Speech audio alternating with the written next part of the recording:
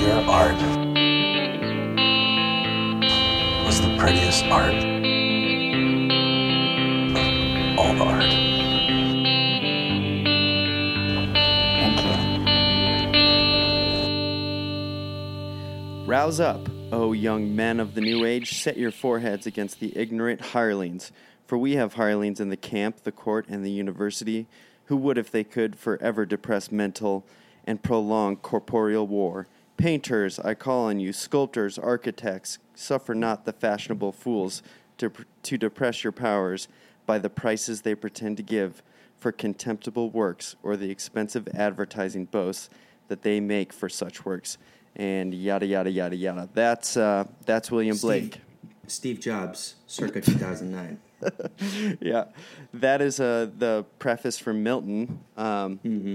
So one of Blake's later, more apocalyptic epic works, and gives you a flavor of his energy and why he's known as a revolutionary and a prophetic dude, and also a little taste of why he was not successful by any relative means within his lifetime. He did manage to get a few things published, but for the most part, he was unknown, unappreciated until after his death. He was, discovered and more widely circulated, and that's because he was set against the commercialism of his time. He refused to market or advertise any of his stuff, and because his method of producing poetry was a little bit crazy, and his method of producing art was really not amenable to the capitalism and the mode of production that was well in swing at that time. But I'll get into that a little more later. I wanted to warm up. This may be breaking the flow a little bit, but I wanted to warm up with a little Instagram art. And this may be a regular thing. I like to keep a tab on Instagram art. You can view some great art on Instagram. You can also view some terrible stuff. So this is my favorite dummy. We'll get back to him. This is all the same guy, or are these different people? This one is different. So, Paul, describe what you're seeing here. This is just a post I saw on Instagram. This is a photorealistic drawing of Hermione Granger, with very clear indication that the one on the left is a drawing and the other one is the real image that it's based off of. So I did a double take. That can't possibly be a drawing. These could be tracings. Yeah. A pretty good photorealism. I mean, never gets old, right? Yeah. I can't tell if it's digital. It says Pencil Artworks. Right. I always laugh when I see this sort of thing because it's like when you set your drawing against the real thing in this explicit way, and the goal is for them to be identical, virtually indistinguishable, don't you have the realization of, oh shit, I just wasted 20 hours because now I ended up with nothing new. I could have just printed this out. As evidenced by the 4,644 likes, I think not, Ben. That's what it produced. Is 4,644 likes. Good point. Okay. Okay. Here's another one. Okay. Please describe this to the listeners. We have, I don't know where to start. We have a lady in a really kind of high, skimpy dress here who's painting some sort of surrealist interpretation of Tom Hardy's Bane from The Dark Knight Rises. Which, I mean, has she been reading my diary? This is what I've been looking for out of my art for a long time. Yeah. And where is she? Next to a pool for some reason. Yeah. This is one of my favorite accounts. It's called Artwork in Studio. And they just repost artist stuff, which there's a lot of accounts like this. But for some reason, this one in particular, it's always like hot young ladies posing with their artwork. Mm-hmm. And I can picture them like in their California homes, and their husband is like a sports manager or something. Mm-hmm. And so this whole thing is like just ladies posing in yoga pants with their paintings. It's really inexplicable. I don't understand what it's getting at. So I'll be drawing on them frequently if we keep up this exercise. Sure. Yeah, please do. Can you describe this one? We basically just have a sort of 2013 era Instagram filter applied to a picture of a canvas and an easel in somebody's apartment kitchen, I guess. Yeah, and then read the comment. The caption. The caption. Quote, "It might not be an ace I have up my sleeve, but I have something that's been speaking to me.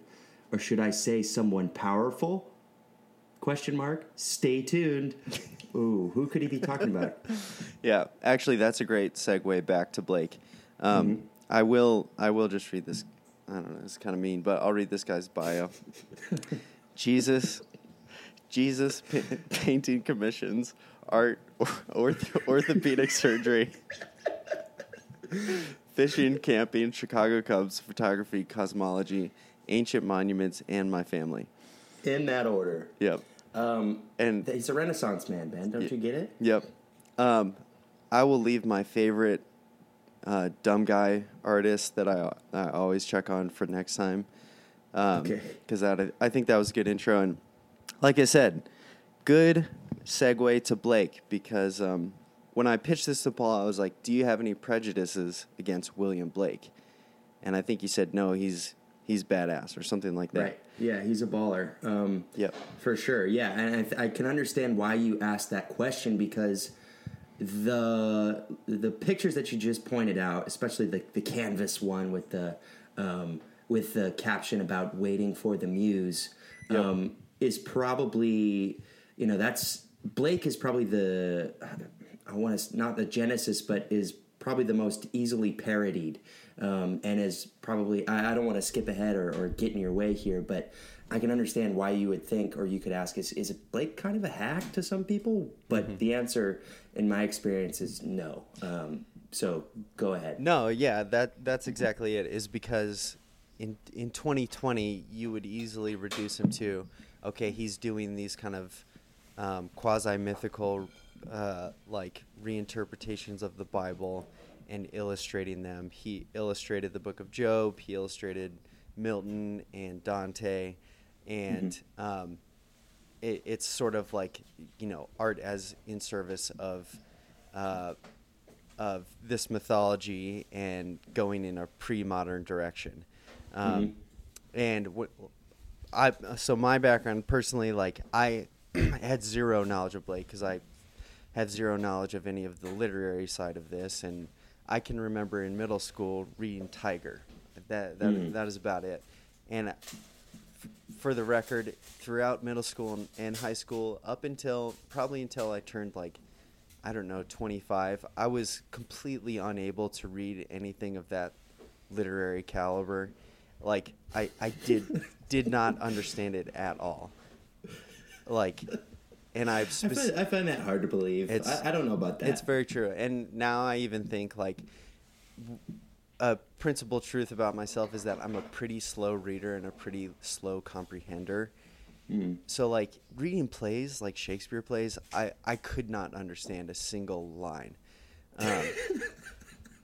I remember once I ended up guessing right about that Jack London thing about a wolf. Right? I just kind of guessed this is about the spirit of wildness or something, and got a decent guessing right on a paper or something. Yeah, I guessed right and I got a decent grade. That was the only time. I was ever getting any indication that I was tracking at all. And again, it was a guess. But I remember in reading The Tiger, which listeners, so this may be where you can sync up with me. Is if you have any exposure to Blake, it probably is reading in middle school Tiger. The level I was at personally was, I think Tiger is the animal tiger because it's spelled with a Y. So I really wasn't sure. Is he talking about a tiger, the animal? I think he is. And he is. So yeah, he is. Fear not. Yep. Your first instinct is correct. Or is he talking about Tigger from Winnie the Pooh? That could be another mistake that people could make. Or is he's talking about God and questioning questioning in a rather provocative and heretical way the nature of God and whether God has guilt and blood on his hands for creating both this malicious machine of death alongside the peaceful lamb. So despite knowing very little, even the tiger embodies some of Blake's major themes, which is contraries or dialectical opposites, that in one life, one universe, you have this tiger, which is a symbol of just senseless animal violence. And then on the other hand, in the opposite book, The Songs of Innocence, the symbol of the lamb, which is representing Jesus and representing grace and mercy and kindness. And yet you have one God unifying those, creating both the horror and the beauty of existence by way of introduction.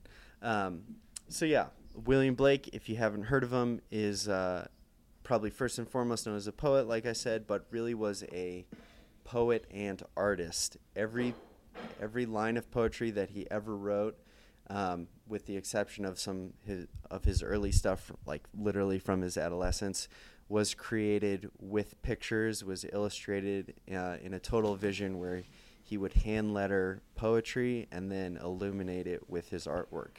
So he was a poet and printmaker. He didn't have a lick of formal education. He was trained as he basically had a tradesman's education as a printmaker, and he was actually pretty well trained and successful in that regard. He was a successful engraver. He had his own engraving business, but as a poet and in the sense of literature, where he's probably most highly regarded, he had no formal schooling. And in both regards, as a painter as a poet and a printmaker, like I said, not successful within his lifetime. Part of that, like I said, is due to the fact that he had this all-encompassing vision of his work, where he went to the roots of everything, went to the roots of the mode of production, and did things differently, in that none of his poetry did he want set in normal typeset printing. He didn't want it in plain typography. He hand-lettered it all and printed this stuff all by himself. He did no advertising for it. And all the net result of all that is that he was, obscure within his own lifetime, despite the fact that he did want to have an audience, just because of his quirkiness and his need to be so pure in his method. He really never got that until after his death. So we would like to talk about Blake from a couple different angles. Paul definitely understands more from the literary perspective, but this, we're talking about art, so we're going to be talking about him as an artist. And then we'll be using as a guide someone I think who really gets at his unique theological angle, which is Thomas J.J. Altizer, which I will get into later. Like I said, William Blake does have theology as the content of his work, but he is a radical and a heretic, and therefore does not really fit into any of the normal molds. So I think it's really fair to find someone who understands him on his own terms, who's going to take his theological content seriously, but then again is not going to just try to appropriate him into Christendom. Any other comments from you just about your background or first thoughts about Blake? It's been a while for me with Blake, so I just kind of picked him up in the last few weeks to prepare for this. And yeah, I had always kind of known that he was of all those dudes, Wordsworth, Keats, Shelley, Byron, Blake, I think maybe leaving somebody out. He was the most compelling to me, and this was in part because my professor in that class at the Christian college where I went to, he had a rich knowledge of Blake, but was not allowed to talk about him. He would have been fine, but you could tell that he was very nervous to talk at our Christian college openly about the vision and prophecy and theology of William Blake, because he could have easily been deemed, especially by a bunch of 20-year-old English majors, a heretic. And at the time, that was so scary. And now it's like, this is what I'm truly interested in. If there's anything to be extricated from that period. Extricated is not a word, I don't believe. Sure it is. Excavated from that period. Yeah. Yep. Definitely. Yeah, I think that sums it up pretty well. There is, I'll save it for when we get into Altizer, but there's a radical voice, a prophetic voice here. The content that comes from the content of Blake's work that is so interesting, but it is suppressed on both sides, from the church, who say could work with him from the inside, and then from whatever the opposite of that is, just from the secular, whatever that means, literature and art world. So I kind of gave us I told you to look through the reproduction of his prints and flip around, refresh yourself with just his writings. But I also gave us the assignment of reading The Marriage of Heaven and Hell in the closest reading. So we'll kind of talk through that, because I think it's a good segue into a lot of his work. So The Tiger is from Songs of Innocence and Songs of Experience, which is one of Blake's earliest works, and it really sets up the dialectic that he is exploring between primordial innocence and experience, fallenness into the dirtiness and the experience of life. And so, I mean, even from the earliest moment, he's dealing with that back and forth between those two things, and sees them as the contrary but essential states of the human person.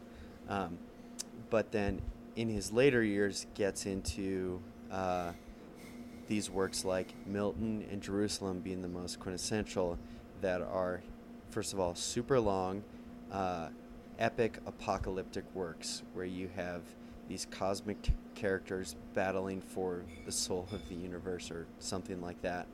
And it's highly symbolic, highly poetic, highly theological. And so there's no way we're going to be able to analyze Milton or Jerusalem on the podcast. They're just far too complex. But instead, I thought I'd have us read Marriage of Heaven and Hell, because it gets at a lot of his themes, but in a short work that's more of a prose work. So we both read that together.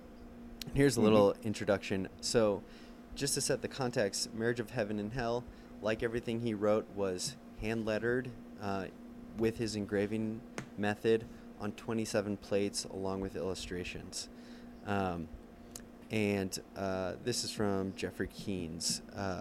This work is not so much a prophetic book like Milton or Jerusalem with a message as a treatise on philosophy designed to prepare the way for the understanding of the myths of the later books. It expresses very forcibly the doctrine of the necessity of contraries, just as the songs had already illustrated the contrary states of the human soul. Without contraries, Blake insisted, there is no progression. They were necessary to human existence, and from them spring what the religious call good and evil. Good is heaven, evil is hell, but in the disconnected passages of the book, Blake tried to give point to his doctrines by the use of paradox and satire, tending to invert the conventional meanings of the terms used. So, Paul, did you have any initial reactions to The Marriage of Heaven and Hell? By the way, written or printed, I guess, in 1793. And by printed, I mean he personally printed like 12 copies or something like that. Right.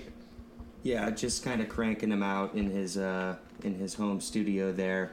I mean, it took me a little bit to kind of get back in the swing with Blake, but once I kind of clicked into what he was doing and kind of flashed back to my classes back in the day, I understood, this is that the reversals, the essential reversal of traditional mythologies and approaching the meaning of those mythologies via that angle. So the first one being the voice of the devil, and just, kind of the initial reaction that you're supposed to get from that, which is, kind of puts you on alert, whether you're a Christian or not, whether you're, familiar with these myths or not.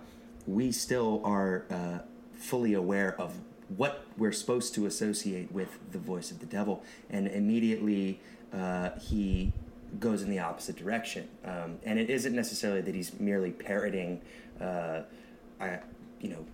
supposedly moral or good ideas. It is there is a twist in what the voice of the devil is proclaiming and saying, and it's not your traditional what you would associate with, get your own, live for yourself, live for your own truth, that Christians would have you believe, or most people would have you believe, is the ideology of the devil. It's somewhere in between, and it's somewhere a lot more sophisticated. So right off the bat, speaking from that perspective kind of throws the whole experiment, the whole project, into a sort of kaleidoscope, which is kind of the point in many ways, in that it's subverting these symbols and seeing what that subversion does to the meaning and to the interpretation. Yep. And here's a good example of what you're just saying. This is a passage. This angel, who has now become a devil, is my particular friend. We often read the Bible together in its infernal or diabolical sense, which the world shall have if they behave well. I have also the Bible of hell, which the world shall have whether they will or no. I don't know exactly what that end part means, but that's exactly the typical thing he's doing, where you have an angel who becomes a devil. I love to talk with this devil because we read the Bible together and we read it in its more perverted sense. And that's exactly what Blake is so good at, is reading things from one side and another, reading something from its perverted or forbidden angle, and then letting that forbidden side play itself out until the contradictions are so stark that there's a confrontation. So in that sense, he is, and I'll get into this in a minute, but with the way that Altizer reads him is he is perfectly dialectical. And I think that's absolutely true. I'll get to that soon. But I just want to draw out a couple nice themes that he has in Marriage of Heaven and Hell. The voice of the devil tells you that all Bibles or sacred codes have been the cause of the following errors. One, that man has two real existing principles, a body and a soul. So he's setting up immediately that that both in the church and in the Enlightenment, right, and in the deistic theology that's triumphing at the time, and the Kantianism, that this is an essential error to separate the body from the soul, or the body from the mind. And then he goes on to say that the energy called evil is from the body. And basically what he's saying is that, well, desire, passion, that comes from the body. And then he says reason, reason comes from the mind, and that's good. So he's immediately attacking this dichotomy between body and soul, and attacking the idea that passion or desires, which come from the body, are inherently evil and have to be ruled over by reason, which comes from the mind. And then he goes on to saying that in those bullet points, that energy is eternal delight. So basically what he's getting at in those points is attacking the dichotomy between body and soul. And he says in a point that man has no body distinct from his soul. Basically that the soul is, or the body is, an emanation of the soul. And that these desires, passions, the bodily lusts, are actually the essence of eternity. So, this is one of the major themes that he gets at. Number one is knocking down that dichotomy, but is a celebration of the body, which this is a good reason to to insist that he's not any sort of Gnostic, which some people sometimes accuse him of in his in his later works, but that he celebrates the body and he is adamantly against repression of desires. And he says later on, a great line, "Sooner murder an infant in its cradle than nurse unacted desires." Amen. And he's a precursor to Nietzsche in that sense of identifying repression of desires, resentment, that I've had to repress my desires, my bodily or soulful desires, and therefore I'm going to take it out on everybody else and inflict the same repression on everybody else. And it sets, we can bring out this contrast later of, I think about how Blake could be picked up by like the trad right today as just, a bastion of the culture that is produced by the Christian West. And in order to point out that Blake is so fundamentally against the contemporary form of Christianity, which is defined by repression. Could you define the trad right? Trad right being, the right who wants to flee from modernity by going pre-modern, and I'll say more about this, but we've come to this crisis of modernity and the failure of the Enlightenment, I guess, or the contradictions of the Enlightenment. And one reaction is to go pre-modern, try and go back to a world of innocence. Right. Well, that would be, sorry to keep going. No, go ahead. For the right to embrace Blake would be in signifier only in the way that you're describing, in the way that he's typically is misinterpreted, which is, as you said, a Gnostic or just simply a sort of classic, sort of effusive, exuberant being, right? Which are so favorable in the minds of repressed, sexually insecure men who want to identify with the opposite in popular culture or in literature. Yeah, exactly. And I was thinking about, like, it would be a good question of, could the right pick up Blake as a hero of Christian imagination, right?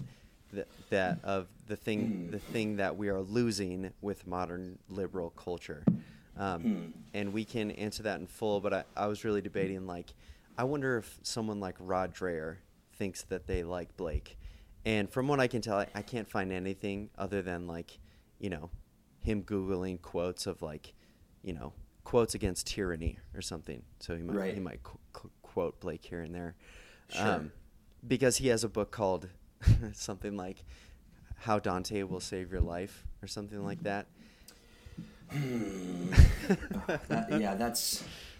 That's such tricky waters, getting into that whole world, the sort of literary right, which I shamefully have rubbed shoulders with more than I would care to admit. Yeah.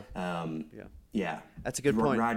Right. Yeah. I would ask the same question. Who would he who shall not be named, Gregory Wolfe, what would he think of Blake? What does he think of Blake? Honestly, I think he would probably, I think he would find him too carnal, too sophomoric, too liberated and sophomoric, right? That's often how he was portrayed in certain literary circles, is that there are other real poets from this time, and Blake was just sort of a flash in the pan psycho in many ways. God, that is, that's aggravating. Well, that's not totally true across the board, but that's what, from a undergraduate perspective, that's what I could kind of glean. Right. But I do think, I really doubt there's many conservatives who would try and pick him up for too long, because it does not take long to get into the content of what he's saying, even though it is poetic and textured, to realize that he's a heretic, by any Orthodox standards. Right. And that comes out immediately in The Marriage of Heaven and Hell. It really comes out in everything. He's very consistent. Like, as much as you can't nail Blake down to any system, he is very consistent in dealing with certain motifs. Mm-hmm. And the main thing he's doing, like I said, is dealing with dialectics where, like, I joked about C.S. Lewis, where, let's say there's some, he does allegory, right? Like, you have some grand allegorical tale. Mm-hmm. The Christian way or the evangelical way is to say, like, oh, okay, who's Jesus in this story, right? Mm-hmm. That's how you watch The Matrix. That's how you watch any movie. Figure out who Jesus is. It doesn't take long. Yeah. Generally. Right. The problem with Blake is you would be like, okay, this character is Jesus. Let's say it's Albion or Los or I don't know exactly. Well, then that character is going to become Satan halfway through, and then it's going to become human beings, and then it's going to die, and then it's going to come back as something like human imagination. So that, like, every single character or thematic concept in Blake goes through these violent dialectical swings where it's identified with evil and then with good, and goes through some sort of transformation and comes out reborn as something completely new. So that's why, like, you really can't fit this into a conservative context, is because you have the Jesus character become Satan. Like, it's committing all of the most forbidden heresies. And so, yeah, like, and not only that, where it usually arrives at is this, like, just to get at some of his major themes, is like, he's identifying the fall or fallenness with repression. He's, and then often arrives at this idea, as he says in Marriage of Heaven and Hell, God only acts and is in existing beings or men. And then goes on in several places to name the, quote, resurrected Jesus as humanity divine or the human imagination. So things that a conservative would probably just dismiss as, like, humanistic, and therefore heretical. And they're wrong about that. I mean, they're right that he's heretical, but they're wrong that it's humanistic. It's quite a bit more than that. I thought it was interesting. In what was the name of the Althusser, the academic who's writing about Blake that you sent me? Is that who we're reading? Althusser, right now? yeah. Right. Okay. We can edit that out. He points out, in contrast to Blake, who's arguing that repression is the seat of the fall, or the fallout of the fall, I guess. This insane concept that I had never heard from Augustine, that the human orgasm is the mechanism which transmits original sin, or is the fulfillment of total depravity. Yeah. Unreal. I did not know that was something Augustine said. Not totally surprising, but he, considering how much Augustine liked to oh my god, yeah, get it on. He was down to fuck. Like, he fucked so much in his early years. And then he wasn't. Yep. And then made most of his theology about the regret or fantasy about that. So, yeah, let's get into Altizer then. Like I said, I think it makes sense to pick somebody as a guide into Blake who really takes Blake seriously on all terms as a poet and as a printmaker and as a theologian, right? And Altizer really takes Blake seriously as a Christian. So on the one hand, he doesn't kind of just dismiss of, yeah, Blake lived in England in the 18th century, so of course he had to use these terms, right? And on the other hand, he isn't saying, he isn't trying to reclaim him as any sort of Orthodox Christian. And so, do you know anything about Altizer? Have you heard of him before? No, I haven't. Go ahead. I don't know much about him That's at all. fine. Altizer is a very rad dude. I mean, in this episode, I feel like, it's going to get nutty because Blake is nutty and Altizer is nutty. Altizer wrote in the middle of the 20th century, so like in the 50s, 60s was at his height, and is kind of that last generation with like Paul Tillich and Bultmann of like the last theologians, last modern theologians. After then, like nobody really knows the name of a theologian, like contemporary theologian, because they've all retreated to like pre-modern forms. And Altizer is famously a death of God theologian, like the death of God theologian. And the reason he was pretty well known at the time is because Time magazine ran a big piece that was like, "Is God dead?" or that was on the cover, and covered Altizer and covered the radical theologians of the time. And like I said, like they were I think the last bastion of theologians who were trying to grapple with the reality of modernity post World War II in a genuine and radical way, and to usher the church into the modern world in a way that was serious and could deal with the horrors of that had already unfolded in the 21st century, 20th century, and unfortunately, nobody really. I think that bloodline just died out, basically. Right. So Altizer is a really super radical dude. His theology, I don't think I could sum it up well, but he believes very seriously that the uniqueness of the Christian message or the gospel is the death of God, and he doesn't mean that just in a metaphorical way. He means it like in an ontological way. That is uniquely testified to in the gospel, but more broadly, like throughout history, that basically you have a transcendent God who's wholly other, who then self-empties himself in the incarnation into a feeble, sinful man, right? And then that self-emptying completes in that person's death, in the death of Jesus, basically. So that what you have when you read the gospel seriously is the death of God. You have the transcendent other completely self-emptying and self-annihilating and killing himself, and he means that like a very real way that God dies in history and is then empty or is then poured out into humanity, so that like the big move is from transcendent other into like basically humanity in a new form taking up the call of being a god unto itself, or something like that, basically. So like the way you could translate that is the way that I'm not going to do this a lot, I swear, that Zizek does.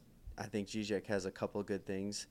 No, his early stuff about ideology is good and entertaining, and his early stuff about his like reading of Christianity is good.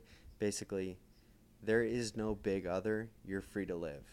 That's Zizek's kind of big reading of the gospel, and then it's also the kind of the Feuerbachian thing of God, like everything that was ascribed to God needs to be taken up by human beings, by the church, who literally eat the body of God and then take it into themselves. So the responsibility to take care of each other, to improve the world, to create a livable society and a livable world is no longer the responsibility of a transcendent other. It's up to us. Like, there is no big other. It's up to us. Sorry to go too far into that, but do you know what I'm saying with that? I got you. I'm tracking. Okay. So that's basically Altizer. And Altizer is a Hegelian, meaning like that's kind of why he can do like actually believe all this stuff about the death of God, is like he's saying it in the sense that Hegel did, of like you have an unfolding of absolute spirit that kills itself and moves through history in a different way, basically. A simpler way of saying that is more in like the postmodern. Well, actually, I won't get into that.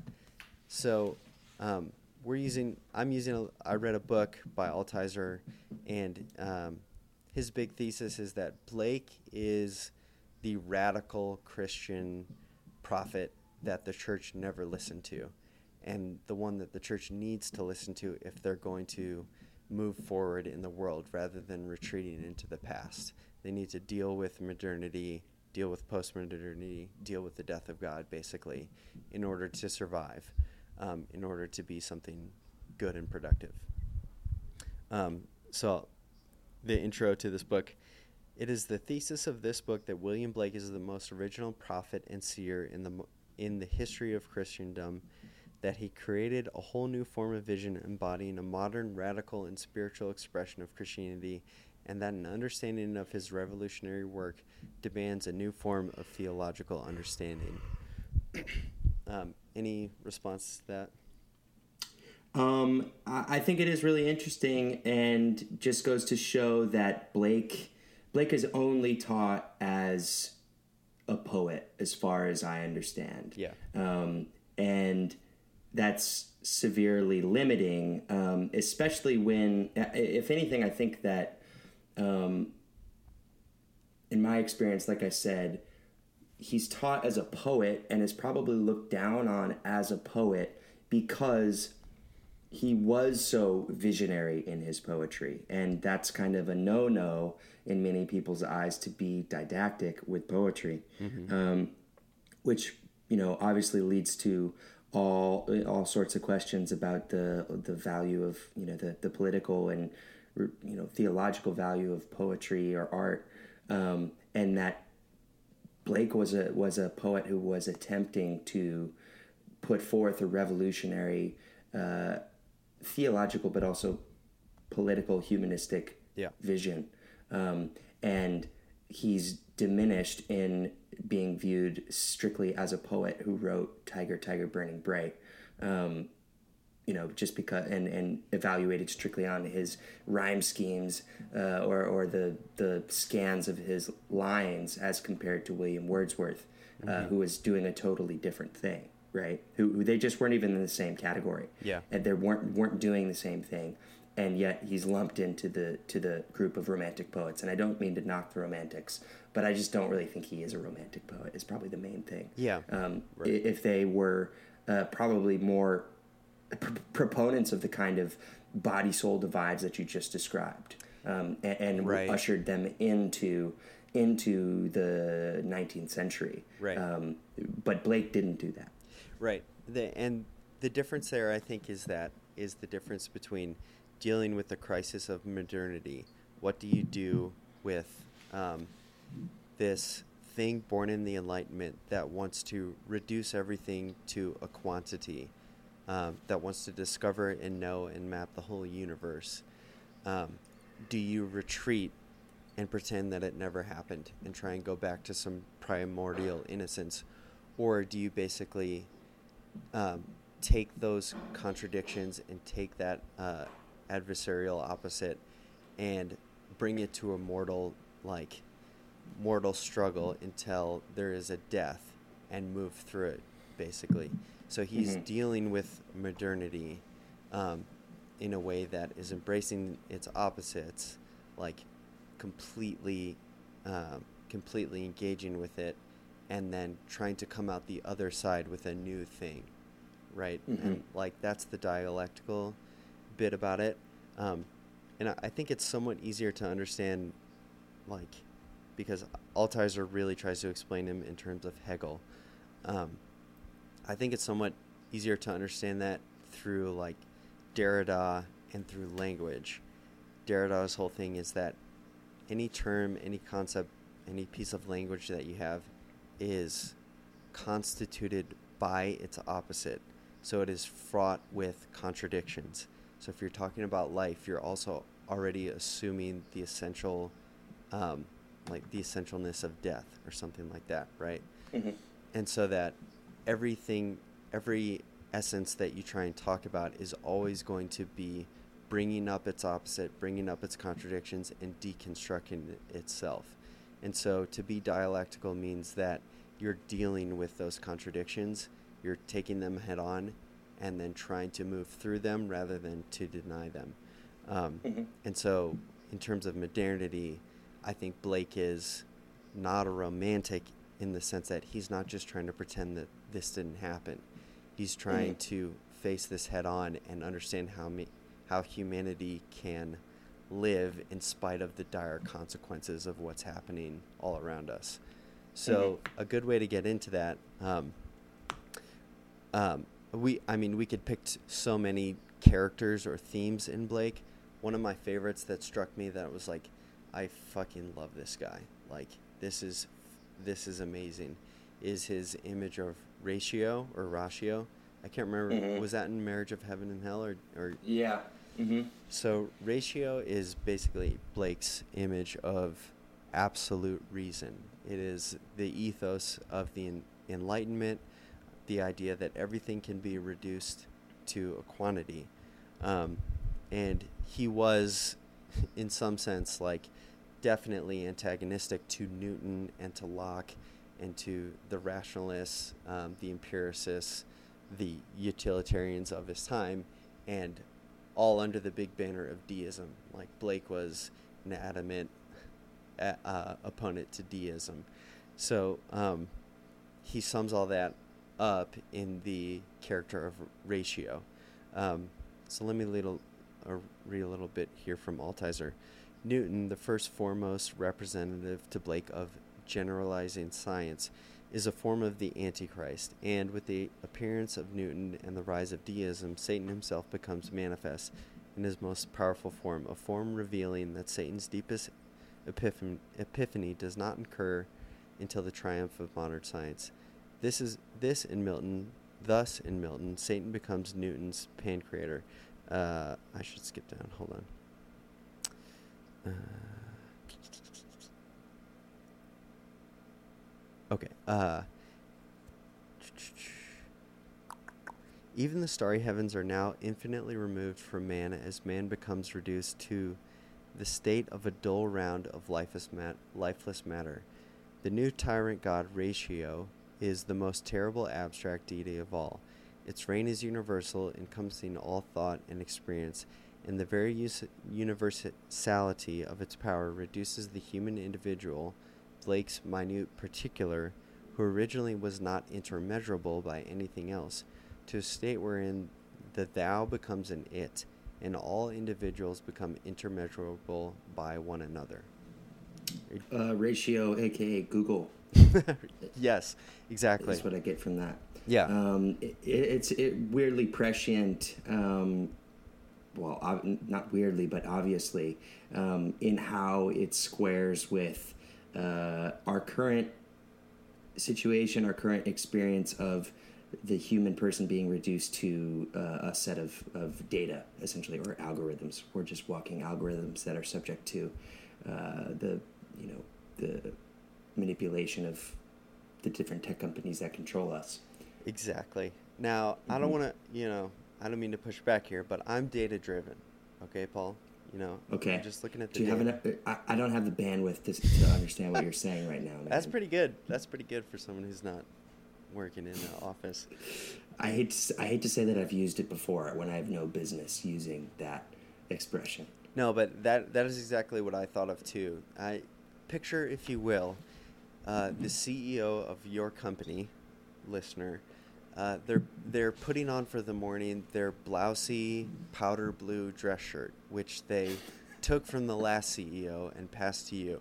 When you put on the dress shirt, you become the CEO, and they give you a binder full of stupid sports metaphors that relate to strategy and stupid jokes and things like that, and you're there because you have the exact medium-low level of charisma and intelligence as the last CEO, but you have the ruthless ability to look at a spreadsheet full of employees and reduce every single one of them to the self-same unit, so that this employee here who you've never met is an 8, and this employee is a 9, and this one is a 7.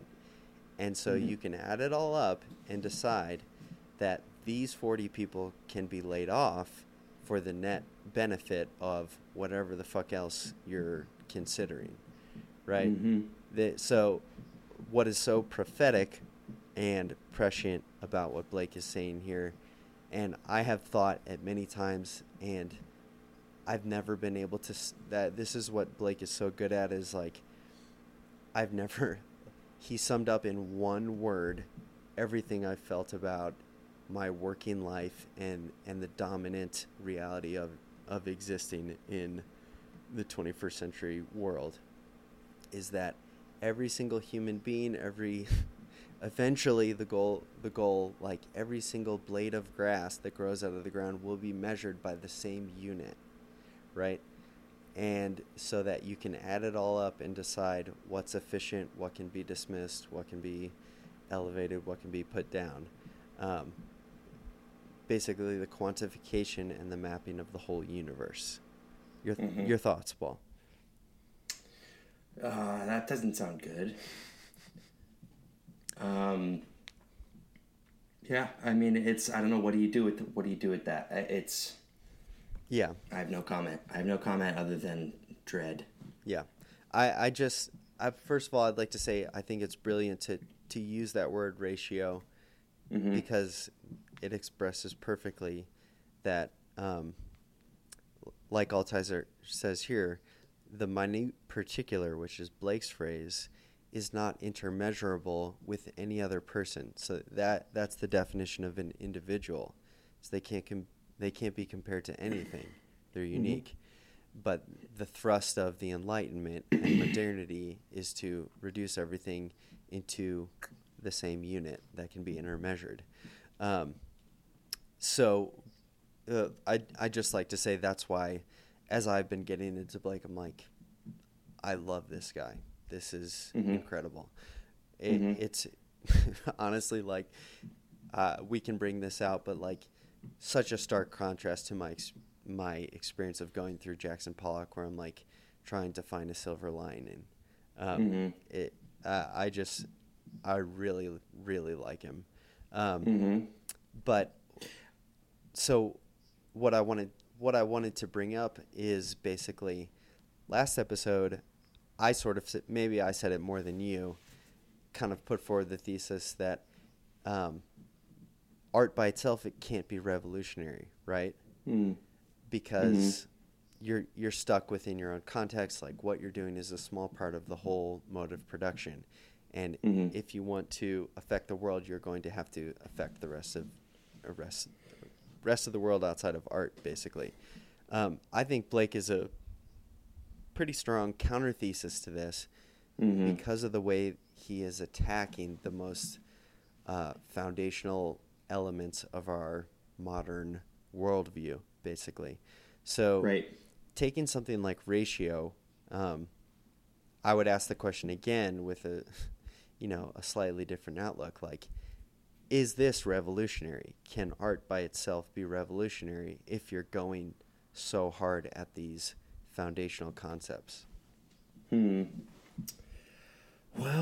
that's an incredibly complicated question. I think we have to, things that we've already said about Blake kind of being swallowed by his moment. When you factor in the question of, okay, can this art be revolutionary 200 years after it was made? That's a separate question, I think. But, my first answer is, unfortunately, it doesn't sound like it was at his own time.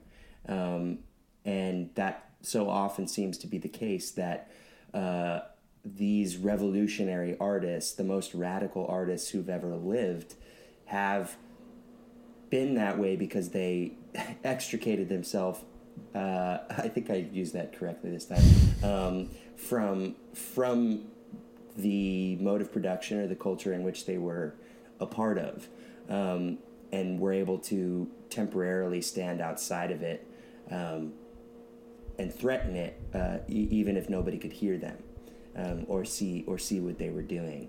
So whether or not you can be visible and be heard and have a message like this is, I think, the essential question. And I don't know. My tendency is to think that success itself or visibility itself is the thing that ultimately compromises the radical value of poetry or of art. I don't know. What do you think about that? Yeah. On the one hand, I am very interested in the idea that he's getting really deep underground and going straight at the roots of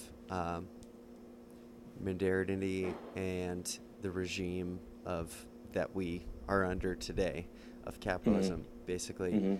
Because I think what he's touching on is that the deep roots of capitalism really do go completely into all of our assumptions that come out of the Enlightenment of how we understand, sorry to sound, galaxy-brained, but space and time. And he was pretty wild with that stuff. Like, I'm looking for a quote here. I don't know if I'll be able to pull it up, but basically that, everything we experience today and the way that capitalism works on top of our world is based on those understandings of space and time. Basically, the modern advent of, let's just say, like, looking at it through the technological innovations of, like, clocks and maps, right? The breaking of time down into increments that are measured, that the workday can be lined up against, or maps of, like, literally writing down the space of the world so that it can be conquered, so that the empire can expand and take over the Americas and the New World and everything like that. I really want to pull up this. Okay. So just an example of, like, the way he's really going at the roots. This is from Milton. The microscope knows not of this, nor the telescope. They alter the ratio of the spectator's organs, but leave objects untouched. For every space larger than a red globule of man's blood is visionary, and is created by the hammer of Los. And every space smaller than a globule of man's blood opens into eternity, of which this vegetable earth is but a shadow. So I pull that up just to point out the beautiful and artistic way that he is reimagining space and time.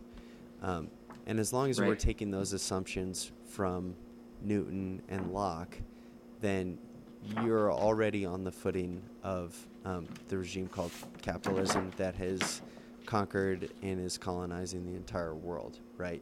Using those exact units of measurement. So I think that's interesting, but I think the more radical thing to get at is, I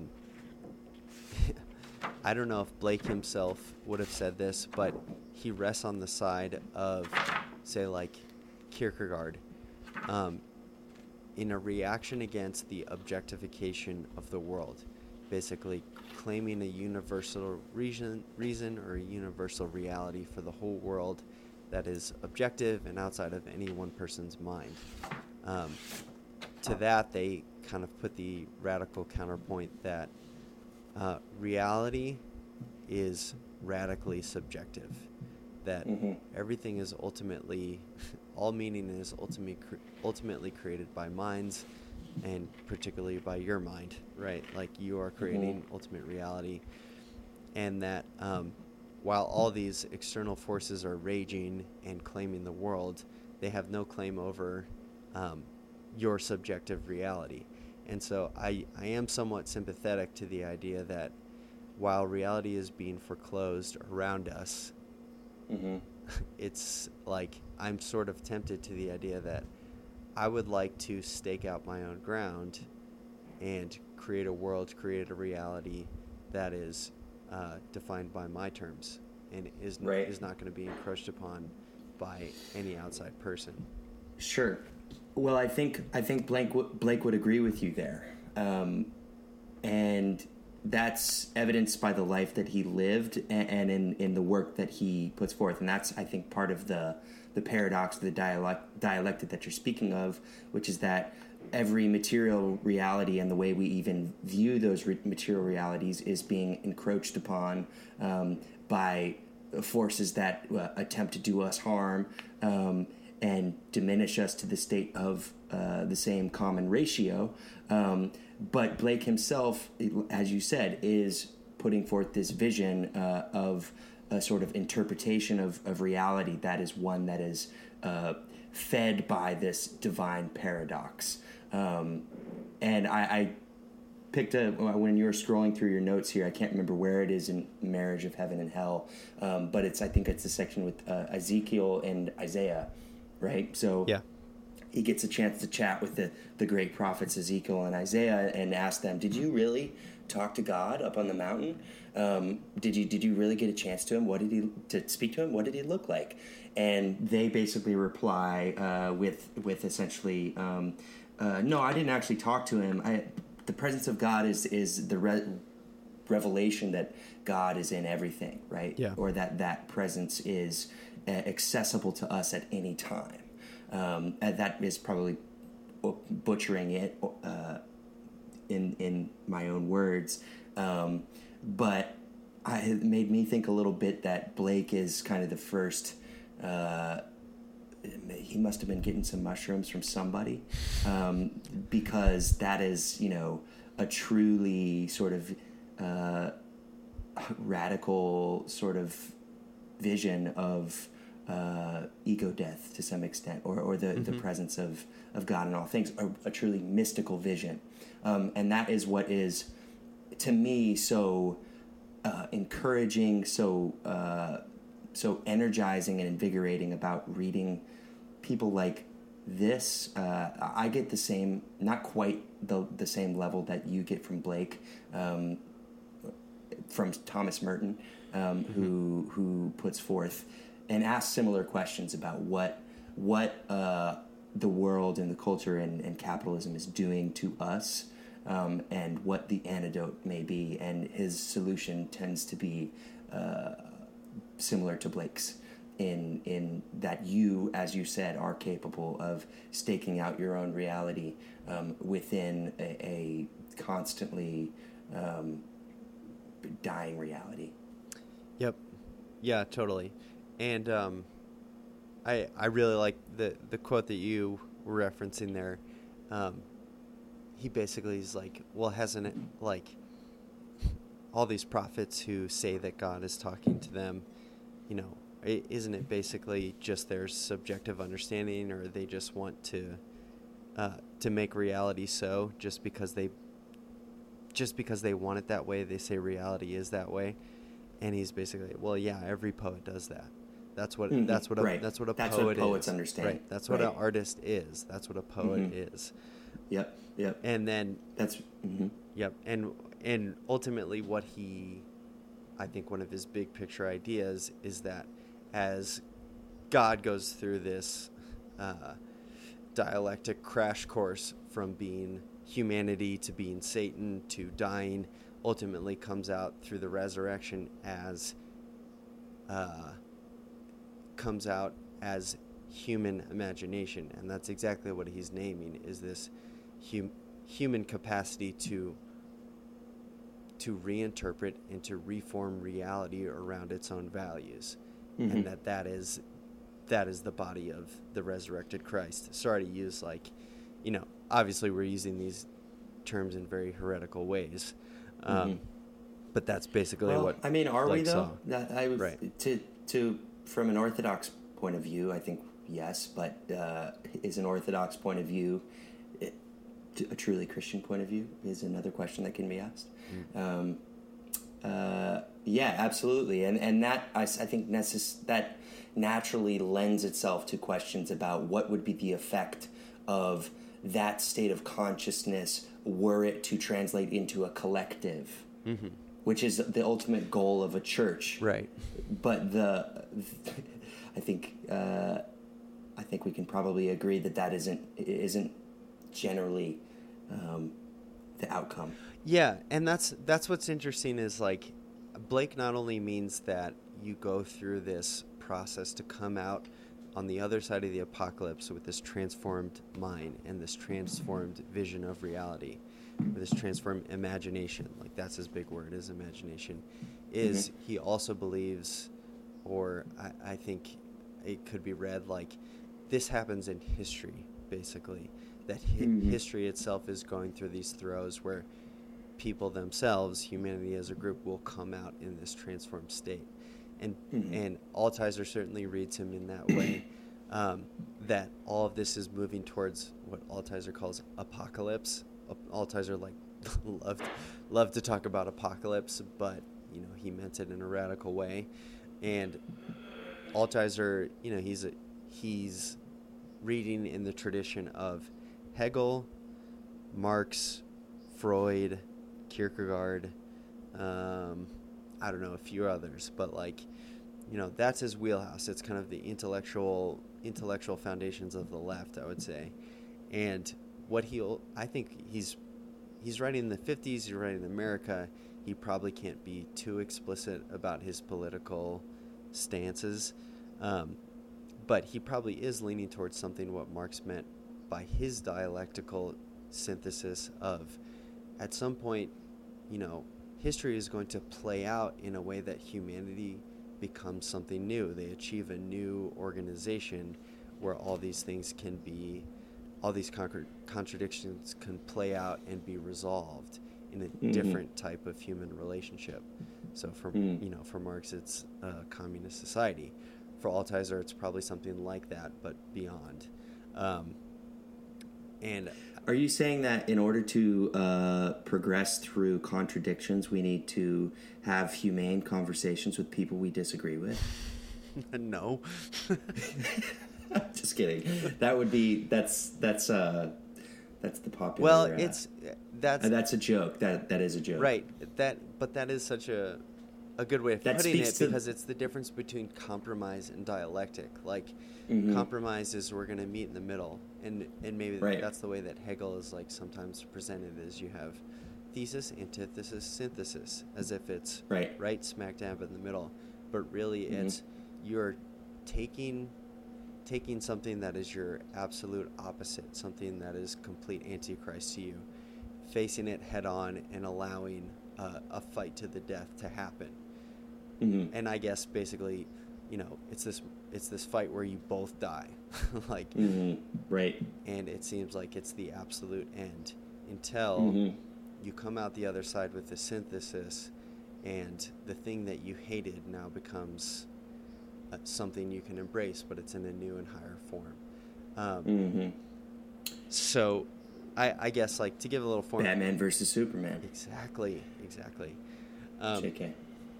I guess just to get through some of this, I'll read just a little bit from Altizer to put a bow on it, because he does have a very interesting perspective. And he's most interested in Blake because of the death of God theology that Blake has. Blake was the first Christian atheist, and his atheism was born out of a hatred of repression and a joyous response to a new and universal epiphany of Jesus. But he was no atheist in the ordinary sense. He knew that the Christian God is every bit as real as the reality of repression, and that the sovereignty and transcendence of God is created by the fall, and this holy other God has died to make possible the advent of the apocalypse. And to the spiritual Christian, the resurrection of Christ is the resurrection of the divine body of a fallen humanity, the apocalyptic rebirth in a glorious and transfigured form of the primordial humanity divine, which is Blake's term, humanity divine, that fell to death and repression when Urizen, or Satan, named himself as the only God. So basically, well, or coming back as human imagination. So we'll kind of leave that where it is, and move on from that. That's what Altizer, I think, sees in Blake. The content of Blake is super interesting just because of the way he deals in opposites. And yeah, I don't know. Do you have any thoughts coming out of that? I think it's a really exciting jumping off point for further discussions. To be completely honest, I think this is a great counterpoint to Jackson Pollock, and all of the kind of sour feelings that conversation kind of provokes in the state of art and in the future of art when our great artists are compromised, our quote unquote great artists. And Blake is such a liberating force to the human mind and to the prospect of what art can do, which I don't think we have settled on an answer by any means yet. But I think he'll be a great person to talk about alongside others, alongside the Van Goghs and the Mertens and all of these kind of different outsider figures who were able to find some way to, with their art, criticize the hegemonic status quo. Right. Yeah. And like I said, I think Blake is a really good antithesis to Pollock. In a few senses, in some way they're really similar, because I think you can see in the progress of art history the movement, let's just say like the dialectical movement from objective art, like the art of the Enlightenment, which has an object, which has a purpose and is getting at a universal truth, right? Mm-hmm. To a focus on a reaction against that, and then a focus on the subject, right? Like meaning created by the individual. And you could say that Jackson Pollock is the ultimate expression of that, right? Like he's escaping all objective universal meaning, and it's just him completely in a void, like throwing his existence against a canvas. But the reason I think like he doesn't land as much as an artist for me personally is he's such an isolated part of that dialectic. He's such a small piece in like in that history playing out, which is pretty much, I think, the received interpretation of Pollock is, he's expressing the disillusionment of modernity after World War I and World War II, right? Like just the chaos of the times. And so he's kind of just a cog in this machine that's playing out, in addition to being a cog in the machine of the whole mode of production that we talked about last time. Mm-hmm. Whereas Blake, I think, is much more putting his hands or wrapping his arms around this whole process of the whole epic struggle that's playing out in history between modernity and the sense of the objective universal reality and the reaction against it with subjective truth. And Blake is not just one part of that. Like he is living on both sides of that argument, and like throws his whole life into the argument to the point where he can't be successful. He throws himself into the machinery basically, and only from a distance can we understand like he was wrestling with this huge monster, right? Do you know what I'm saying with that? I understand. In a way that I think is similar to Van Gogh, where like Van Gogh has both this repulsion and retreat from the world and the progress of modernity, and at the same time an embrace and love for the world in a way that you see him dealing with all the realities of life. And that's what I think, like, for me, denotes a true artist, someone who's willing to step up to those contradictions and take them into themselves and refract it back to people. Right. And I was gonna read something that I can't remember where I was looking for it, but basically dealing with both the horror and the beauty of life. You know, that's what I'm looking for in an artist, is someone who can put their hands on both of the sides of the electrical terminals and let that electricity flow through themselves until they're dead, basically. Right. What I'm looking for is somebody who can look at a picture of Daniel Radcliffe and draw it exactly like it appears in the picture. Yeah. That's what I'm looking for. I don't just want to look at a picture of Daniel Radcliffe. I want to look at a picture, at a drawing that looks exactly like that picture of Daniel Radcliffe. Yeah, I want to see a picture and be like, can you believe this is a drawing? What? Well, any closing thoughts? I'm looking forward to talking about John Berger. I need to put together a lesson plan. But throw your burgers. I know we told you to prepare burgers. Throw them in the freezer. They'll come back fresh as a daisy. They'll be just as good. Nuke them. Right. Yep, we'll be doing Berger next time. Yep, looking forward to that. Yeah, stay tuned. We haven't named our followers yet, our listeners. Maybe that's something we'll brainstorm over the next week, too, and we'll be able to disaffectionately call you by that name. We could call them what one of my camp counselors called me. You know what that is? Dipshit. Nope. Worse. Scrotum. What? You're kidding This was not me. a true camp thing. It was in like 6th grade where you go to the park and then the 8th graders, like, they came with, I don't know, and they were not vetted at all. And the 8th grader, he said, we're going to call you Scrotum because you're as little as my scrotum.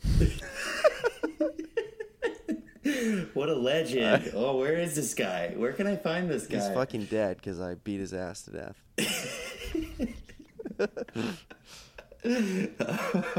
Just kidding. I don't know. He's probably You're not so small. he's selling anymore. he's selling not that small. cars in Joliet or something now. Right. Yeah.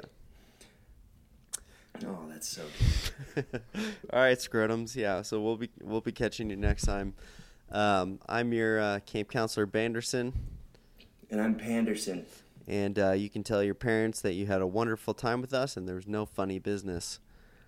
Mm-hmm. And Until next time. yep, we'll see you next week after school. That's right. Laters. Later. What do you think is more important? Don't think about it. Sensitivity to aesthetics or compassion? I think... It's a trick question. Yeah, I think they're the same thing. The same thing, same sides of a different coin.